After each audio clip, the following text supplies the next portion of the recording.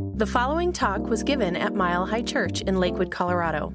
Please visit our website at milehighchurch.org. We begin our sixth installment today of our 2018 Adventures in Faith, Bridges to Breakthroughs. So we're building inner spiritual bridges from what was to what is calling to be, from the past to the future, from pain to possibilities, and from where we are to where ideally we'd like to be. It's a very powerful series. And it's not only bridging Mile High Church into its next chapter of greater growth and expression, it's also equipping all of us to deal with change and loss when it ever comes into our lives, as it will from time to time. Now we've got our bridge here, and we have installed 5 of the 7 planks in the bridge. Now those steps, let me review. First of all, it's accepting change, not running from it, but accepting change. And then secondly, honoring feelings. Honoring the feelings that are natural when change does come into our lives. Thirdly, then, it's embracing transformation. That out of the change and the feelings we're in, we're giving ourselves over to transformation in our lives. And then it moves us to that place where we're ready to re-enter the game of life. Re-entering the game is step number 4. And last week we talked about receiving the gifts. How it is that there are gifts for us in even the most difficult, the most heartbreaking of experiences. And in the bridge, we have planks that represent the virtues for each of those steps. The first one being courage, when it's about accepting change. Courage to accept that. And the next one is honesty, when it comes to honoring our feelings. And then when we talk about embracing transformation, it's the step of surrendering. Giving ourselves over to something bigger happening within us. And re-entering the game calls for heart. The heart to get back in the mainstream of our lives. And then last week, as we receive the gifts, it's about gratitude. Knowing that the whole journey of our lives, we can step back and feel grateful for it all. As we've gone through many transitions, many changes on our paths. And so we're ready to keep going forward into breakthrough territory today. Henry David Thoreau said something that sadly is so very, very true. He said, most people lead lives of quiet desperation. Quiet desperation. Sadly, I think that's so very true, that so many folks, and I know we ministers encounter them a lot and work with them, so many folks feel directionless, unfulfilled, uninspired, and deeply unworthy on their life path. And there's always then the scurrying to try to prop up a life with that as its undercurrent, to prop up a life. And sometimes that leads to even more pain and suffering. Phil McGraw, also known as Dr. Phil, most famously, he wrote an obituary for these folks. And he wrote it about a fictitious person called Robert Jackson. I want to share it with you. Mr. Robert Jackson died yesterday of complications from doing a lifetime of crap that he didn't really want to do. His condition was further complicated because he also failed to do much, if any, of what he did want to do.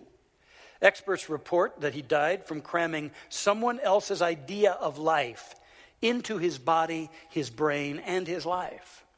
Attempts by Mr. Jackson to fill the voids with work, cars, excessive eating, alcohol, 3 wives, 2,000 rounds of golf, and meeting everyone else's expectancies but his own were dismally unsuccessful.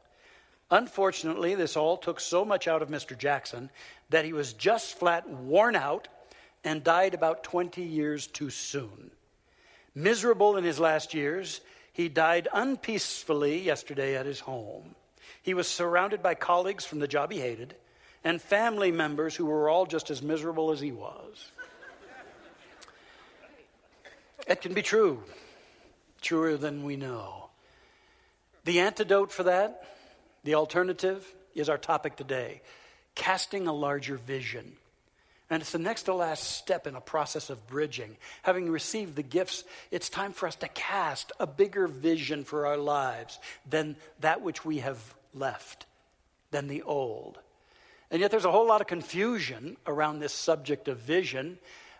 The source of vision, what is it? Where do you get a vision? And how do you create a vision? And I think a lot of folks, knowing that they've got to have some dreams or plans, go ahead and concoct them without a clear sense of what a really powerful, reliable, life-enhancing vision really is. And that creates a whole lot of pitfalls on the path. Because some people try to dream and plan for their lives out of striving for self-importance. And so what they come up with as their plan is not so much true for them as it is the ways and the means by which they can feel defined and validated on their path. And the challenge with that is that if those dreams don't unfold, are not accomplished, then individuals who dreamt that way feel a failure, that they came up short and didn't achieve that in their life. And thus, they're nothing or very little. And there are, of course, those who their dreams are about self-importance are very reluctant to let a dream that has died go because it's really about proving themselves. That's one of the pitfalls. If you don't know what a vision is, you dream to create self-importance. And then the other pitfall, one of the other two, is dreaming out of dissatisfaction with life as it is. Now, if life isn't working, yes, we dream for something better, but in many cases, people's dreams are Band-Aids over what's going on, rather than something new and exciting and compelling. It's a Band-Aid. It's a way to alleviate the pain, to dissolve the discontent, to fill the inner hollowness. It comes from that mentality of thinking that the grass is always greener on the other side of the fence. I like what Robert Fulghum wrote about that. He said, the grass is not, in fact, always greener on the other side of the fence. Fences have nothing to do with it. The grass is greenest where it's watered. When crossing over fences, carry water with you and tend the grass wherever you may be. And I think there's also the pitfall in careless dreaming of dreams just for entertainment. Dreams in which the dreamer has no intention of actually taking action. But it's really good party material, to share at parties. But is it really something that will drive that person? No, not really. All of these are pitfalls on the way to a dream, on the way to a vision that can really lift up and transform a life. There's a Buddhist parable. When the eyes of an ox are covered, it will go around and around, turning a mill wheel. But if its eyes are open, it will not go around in circles. Realizing that, the truth of that, it's time to take off the blinders.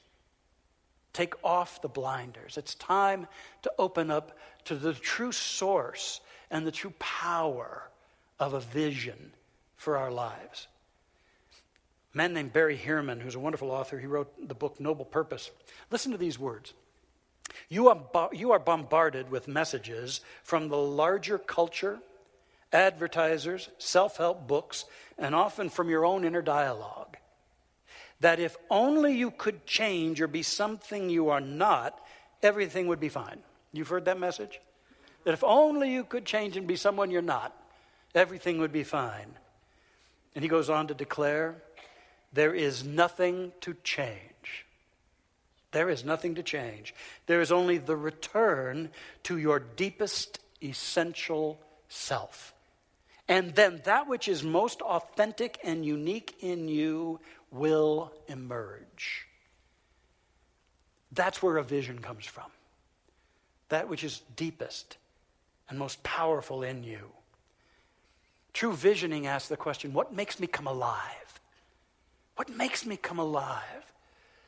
It's honoring the most authentic you, that authentic knower in you, and the authentic dreams, those which are organic to you. Visioning is about kneeling at the feet of your heart and your uniqueness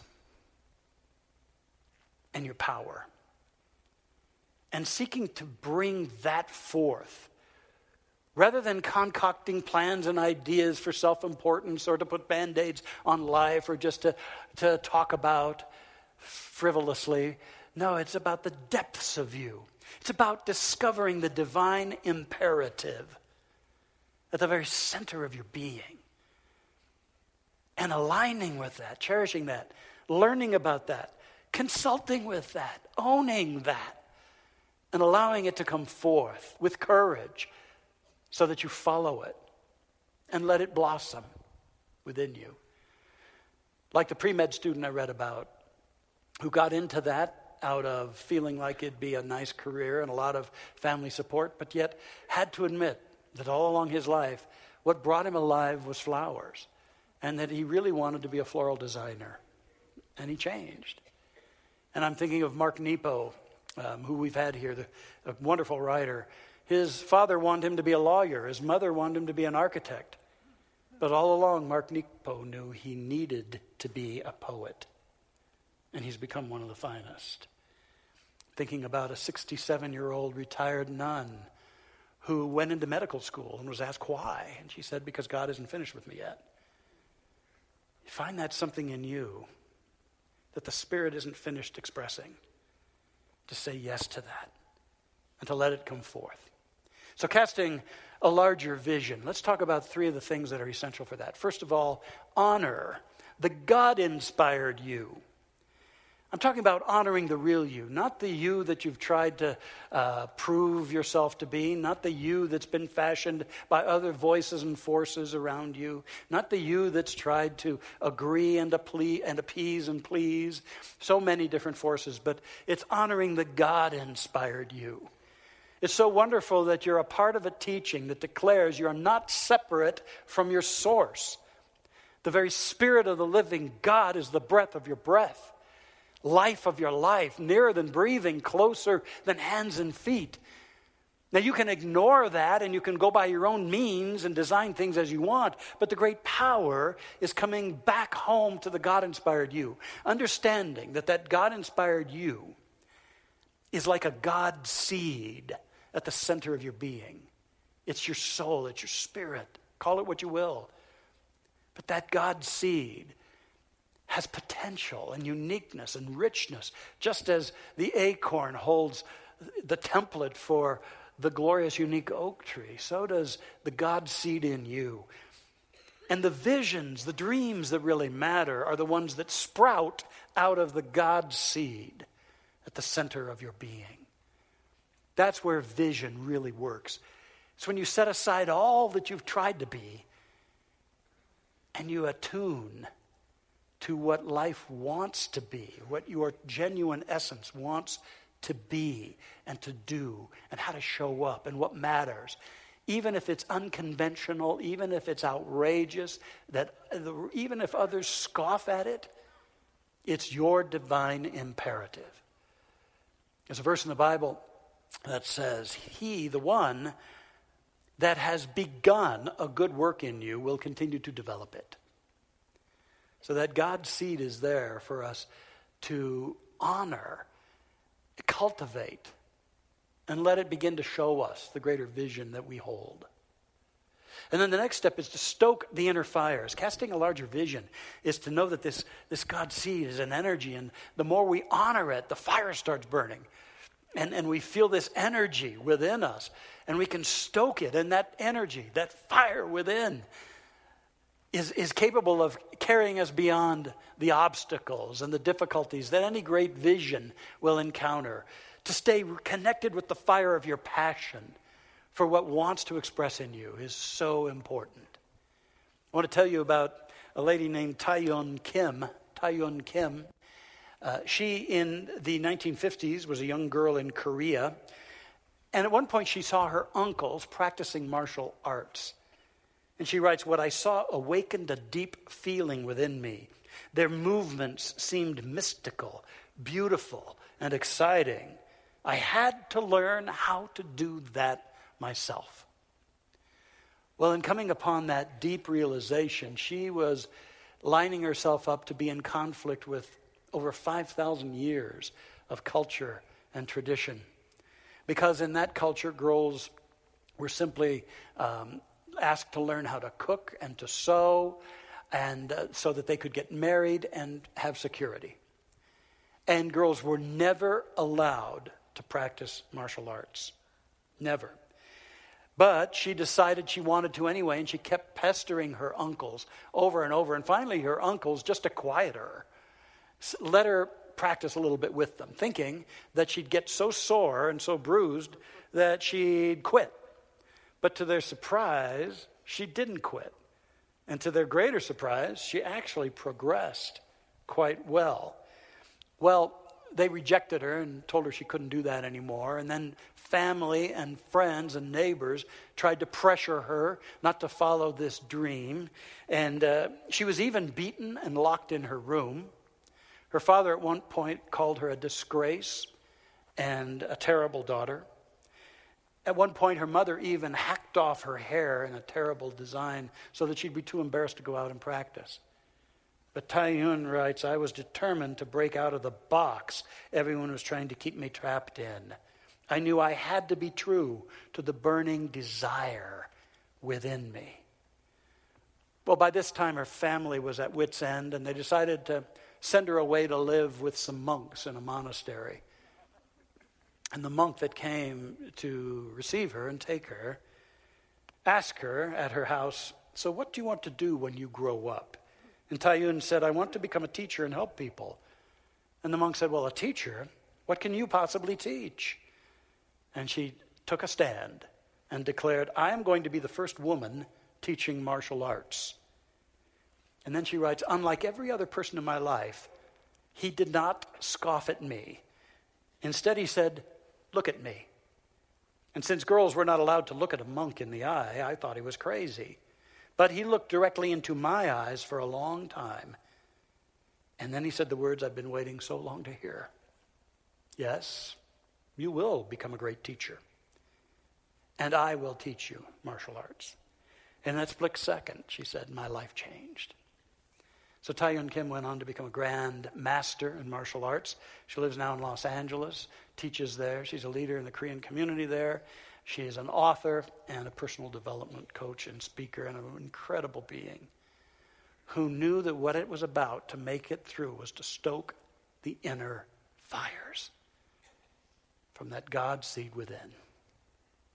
And then the third thing that we got to do at some point is to start trusting. Trust the unfolding path. Because once you discover that something's impelling you and you honor it and you stoke those fires, you still have to go out on a journey that you don't fully understand. Because they don't give us a map for a great vision. You just know what has to be, and you know you got to go for it. And you got to step out into the unknown and keep going.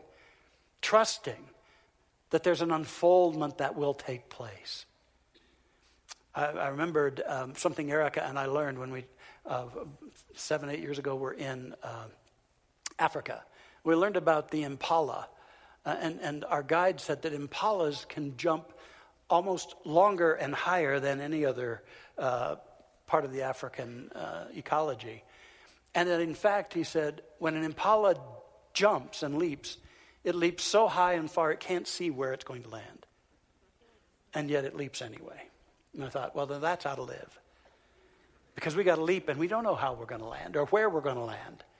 In some cases, it's probably good we don't. Because we'd say, I ain't taking that leap. You know, I've been thinking about my own path and how it was at 14 years old. My mom drugged me into the Lake Ridge Theater over here in Lakewood, where Mile High Church was meeting at the time and filling up this large theater. And to my shock, I found what finally activated my spiritual understanding. I'd had an earlier experience at about age 6, spiritual experience, but I didn't understand it, and all the ideologies that were heaped on me over the years just didn't jive. And I know a lot of you have had that same kind of experience. But I came into this teaching, and it all came together. And it healed my self-esteem as a youngster, and it impelled me forward. I could never have imagined where it would take me. I knew pretty early on that one way or another, I'd be living out and doing this kind of teaching. I didn't know I'd be a minister at first because I was kind of suspicious of ministers, to be honest with you. But finally, when I owned up to that and started down that path, I couldn't have imagined. And I sit here, I think back, I could never have imagined all that unfolded. But I had to just trust that path. I couldn't have imagined that I'd go up to Portland, Oregon and work with a small little group of people, and we'd actually grow and buy an old church and renovate it. I couldn't have imagined how much love we would feel for each other. And then couldn't have imagined that then Fred Vogt, our minister emeritus in memoriam, who had been my mentor all along, said, come back and work with me, Raj. I really need you to be here. I couldn't have imagined how powerful that would be. And all the things that we would do in that tenure, that stage. Couldn't have imagined creating that Dimensions of Mind symposium that we did 8 of them with world-renowned speakers, 2,000 people attending each one of those events over in a single day over 8 years. I couldn't have imagined it. Couldn't have imagined that I'd go to Dr. Fred in 1979 and say, hey, Fred, we ought to do a Christmas candlelight service. And Fred said, oh, Raj, nobody will attend that. 39 years later, we're going to be doing 8 of them this year. I couldn't have imagined that. I couldn't have imagined the joy of meeting my incredible wife when I turned around on the patio in 1987 and what we would become as a family and how we would grow and evolve. Couldn't have imagined coming back here as senior minister. Couldn't have imagined all that.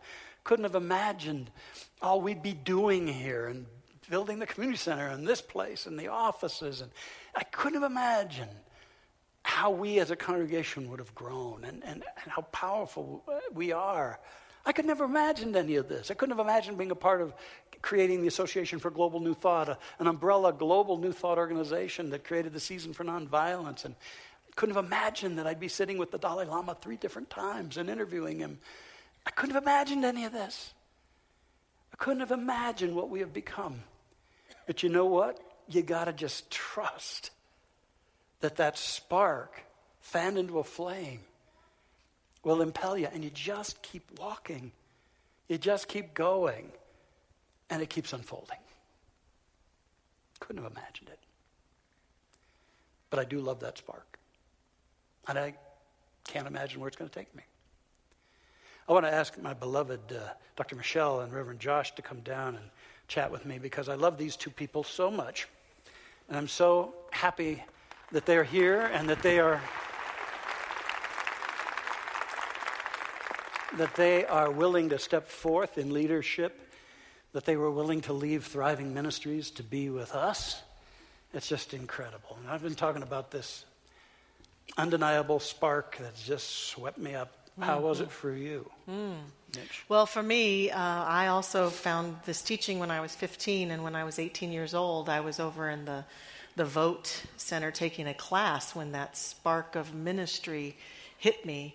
And it seems like a theme in my life. I don't know how it is for other people, but resistance, huge resistance is often a sign of something I should probably do, right? Because as soon as it hit me, my next thought was, that's the dumbest idea I've ever heard in my life. Why would I want to do that? Be a boring minister?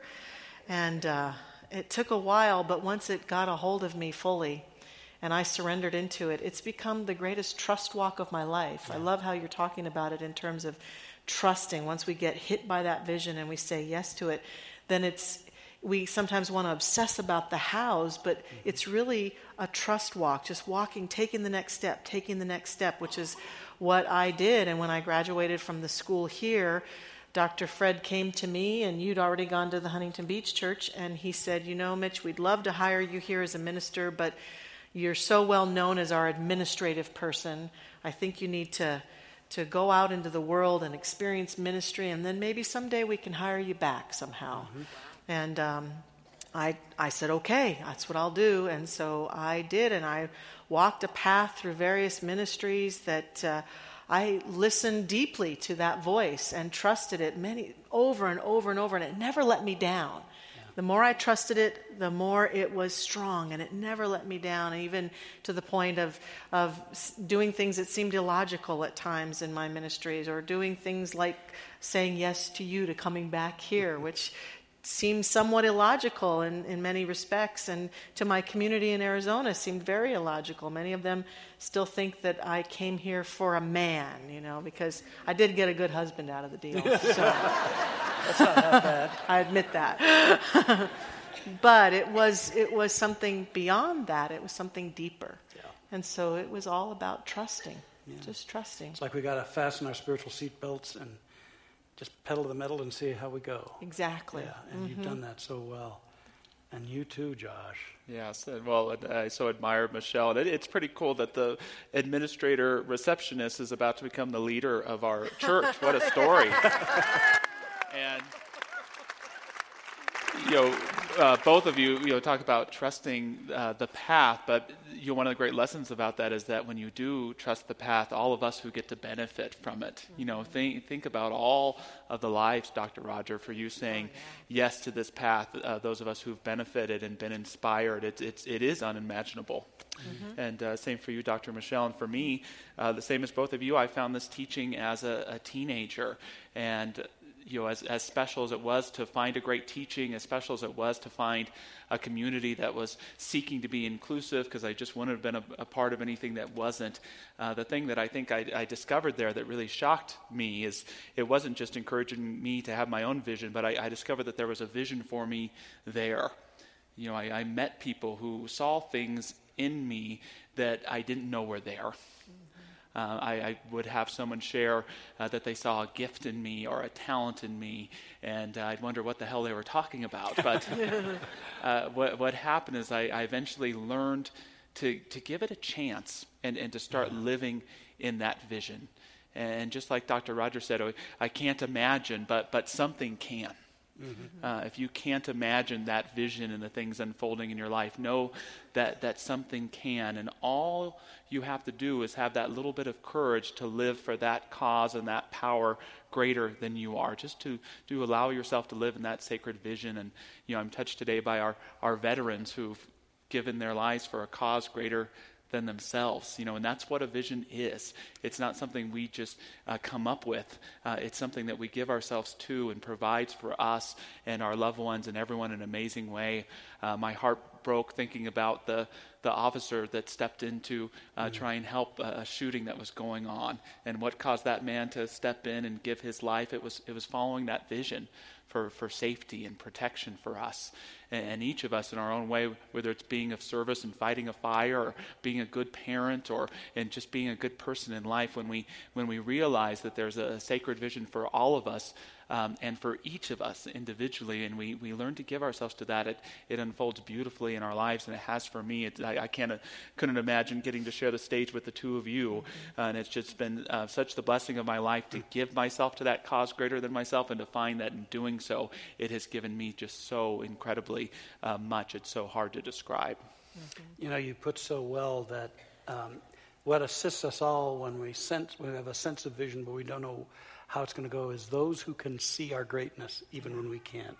Yeah. And we here at Mile High are dedicated to knowing the greatness and the beauty of you and the vision in you, even when you're doubting it. And that's why it's so powerful to hang out here. Exactly. Because we are people of faith in ourselves and in one another, and all that the divine is seeking to be. Mm-hmm. And then I think about beloved Mile High here. Mm-hmm. What a God seed has been unfolding as Mile High. Do you know that it was actually 60 years ago that Mile High was founded by a small group of people who met in the sales auditorium of a Kirby vacuum cleaner store and started studying Ernest Holmes' teachings and the science of mind and spirit. And it's out of that seed, 60 years ago. Look at how that seed has been unfolding and becoming and growing, and how still it's bearing fruit. And now there's a new limb that wants to come into expression for our beautiful church. And aren't we blessed that these two folks are going to be leading us forward? These great hearts in these people.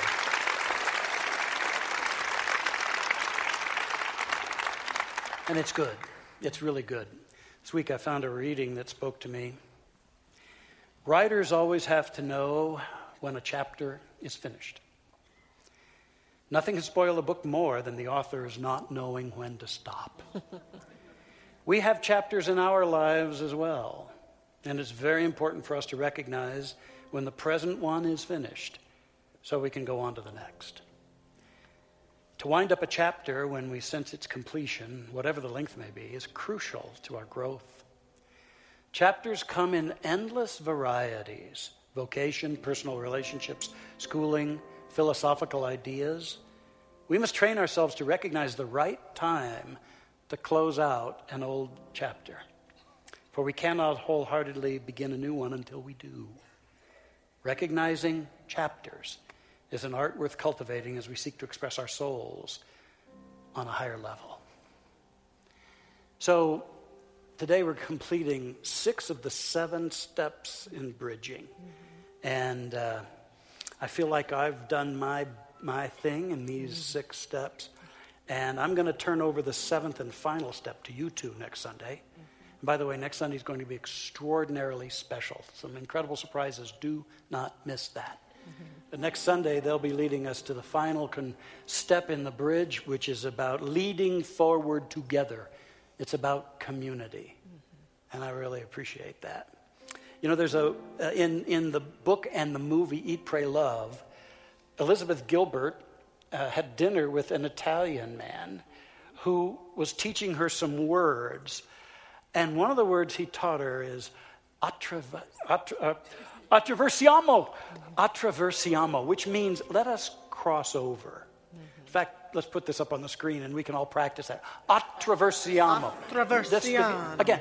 Attraversiamo. You gotta, something about this makes it work. Yeah. Attraversiamo. It means let us cross together.